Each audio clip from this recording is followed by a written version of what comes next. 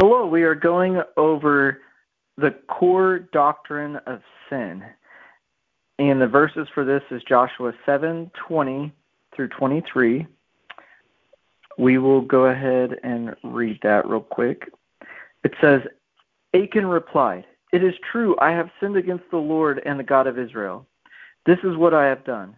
When I saw in the plunder a beautiful robe from Babylon, 200 shekels of silver and a bar of gold weighing 50 shekels, I coveted them and took them and hid them in the ground inside my tent with the silver underneath. So Joshua sent messengers, and they ran to the tent, and there it was, hidden in his tent with the silver underneath. They took the things from the tent and brought them to Joshua and all the Israelites and spread them out before the Lord."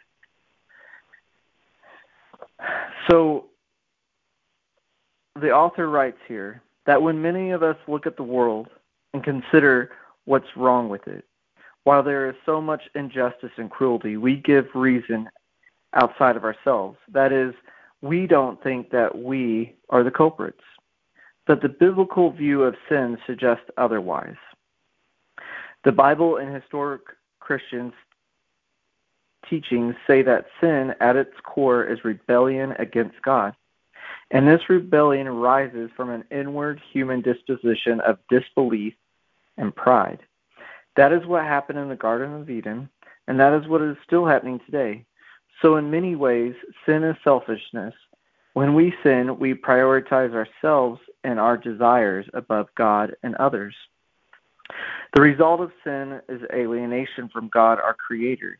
Not only that, but sin also confuses our sense of identity and purpose. This alienation leads to experiences of profound isolation and loneliness.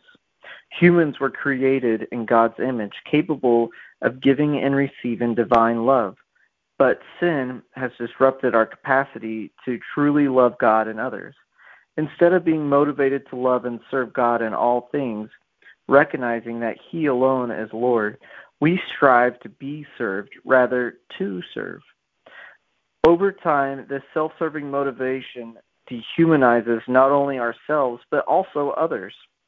We treat other people as instruments to be used for our own personal gain and satisfaction, not as a fellow image bearer who deserves love and decency and equality. Jonathan Edwards discusses the horrific and corrosive nature of sin in his book, Charity and Its Fruits. Edward acknowledges that God created us exalted and noble and generous, but as a result of the fall, sin has made us debased, ignoble, and selfish. The reason Edwards explains is we succumb to the power of government of self-love. He continues saying that sin, like some powerful astringent, contracted his soul to the very small dimensions of selfishness. And God was forsaken, fellow creatures forsaken. And man retired within himself and became totally governed by narrow and selfish principles and feelings. Self-love became absolute masters of our soul, and the more noble and spiritual principles of his being took wings and flew away. As a result of our flying away, not only are we morally corrupt, the enlargedness of our soul is utterly gone. We care for neither God nor others. Long ago, we shrank from primitive greatness and expandedness to an exceeding smallness and contractedness. But that's not the end of the story, says Edwards. God, in his unfathomable mercy, chose to redeem sinful humanity. Even though we desired not to turn to him, he turned to us.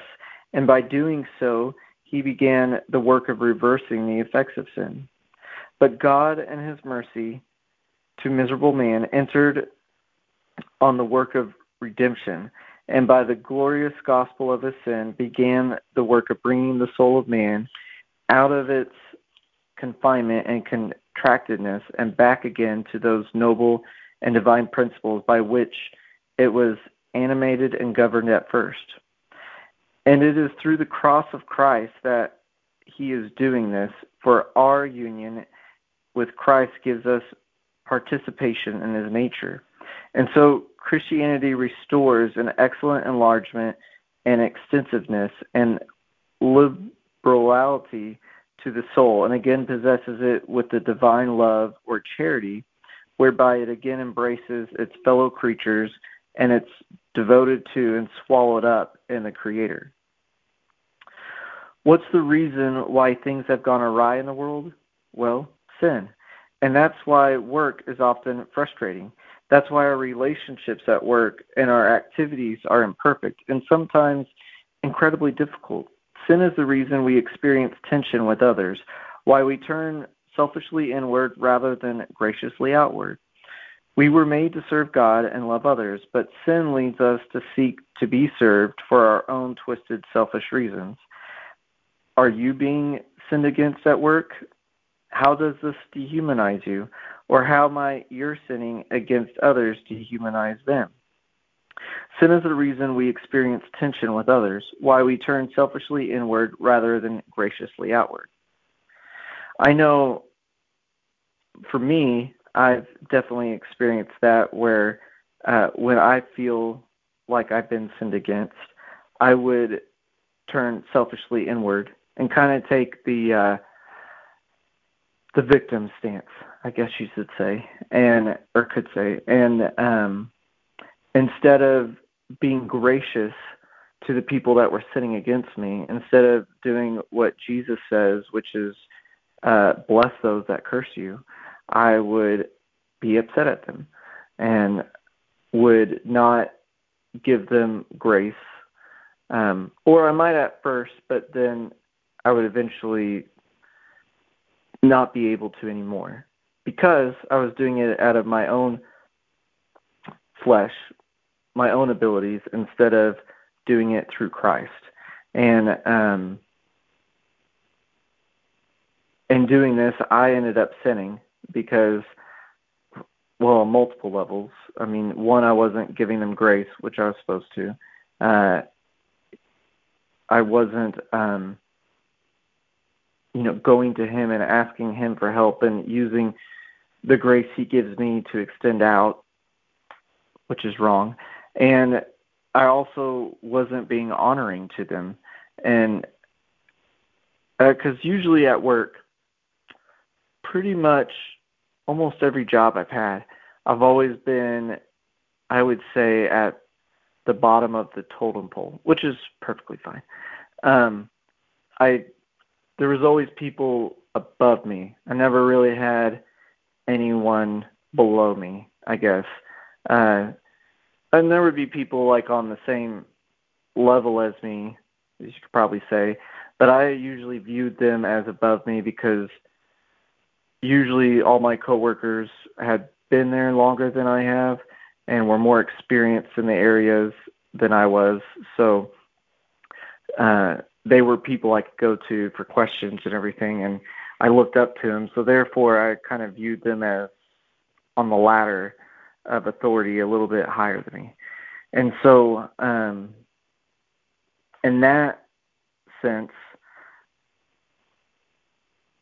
if I, any direction I did that wasn't doing what they had asked of me,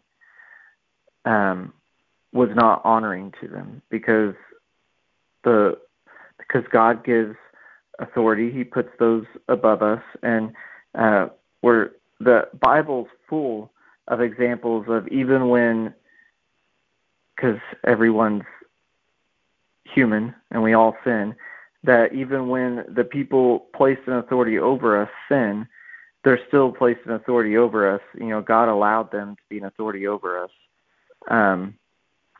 And so that doesn't give us a right to not honor them and not do what they're asking or to sin ourselves. In fact, it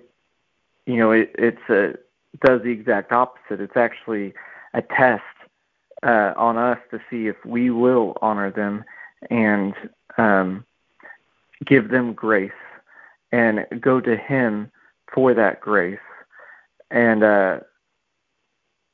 I often did not do that. I would say the majority of the time I didn't do that. That's something that I didn't really learn till much later in life, probably more recently, I would say. And I've been trying to put into practice, but old habits die hard, and renewing the mind takes time. But each time I catch it and go to Him in repentance and accepting grace, it gets a little bit easier, and those strongholds come down a little bit more, and it's that process of sanctification. It's a process for a reason. And here it gives us an example of a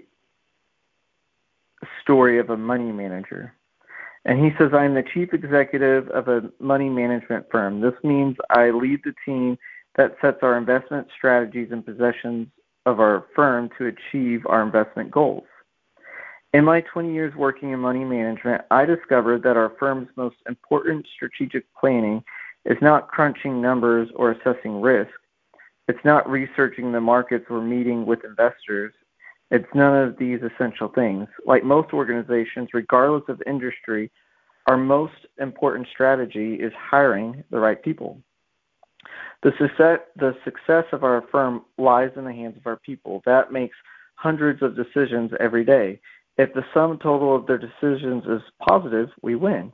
If it's negative, we lose. In this way, every person either helps our firm to prosper or drags us toward decline. This is why our hiring process is deliberate and relational. We want to hire people who are not only talented and eager to learn, but also people who can be trusted with both small and large tasks.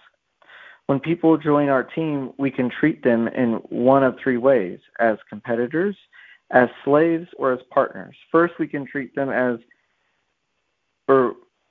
competitors, viewing their success as threatening. After all, their experience they gain will set them up to compete with us if they leave to start their own firm. Second, we can treat them as slaves. We can use their skills solely for our benefit instead of teaching and shepherding them. We can use them as interchangeable and replaceable resources. When they no longer profit to our financial bottom line, we let them go. Finally, we can treat them as partners, helping them to thrive. We can encourage knowledge share as we teach them the patterns and practices of success, not just as coworkers, but also as people. If they leave to start their own firms, we can work together to contribute to a more restorative investment community that benefits society as a whole. In our sinful natures, we're tempted to view our colleagues as competitors who threaten our success, or as slaves who exist for our benefit. By grace through Christ, it is increasingly opening our eyes to see people as He does. Their work doesn't threaten us because in Christ our identity is settled. They don't exist for our purpose, but for His great and glorious plan. In the coming years, we hope to continue to hire people we can equip and entrust to work with them as partners. Then we hope to encourage them and go out into the world as paratrooper units in enemy-occupied territory, as C.S. Lewis puts it, combating the influences of darkness and displaying the restorative power of the gospel. So with that, I'm going to go ahead and go into prayer. Father, I thank you for today. I thank you for Jay and for him leading us with this podcast. I thank you for the authors who took the time to put together the lesson plans and the Bible and the stories and the doctrines to kind of help make sense of how work and faith can go together. I thank you for the opportunities and the tests we get throughout our everyday lives at work of working and having relationships with other humans. A chance to see if we're going to follow you or not. A chance for us to see that, the issue of sin is is within us, and it's disbelief and pride. And I ask, Holy Spirit, that you work in each of us to see that disbelief and pride, and that it's like there's no blinders. It's like just a big flashing sign in front of our faces that we can't ignore and that we have to address.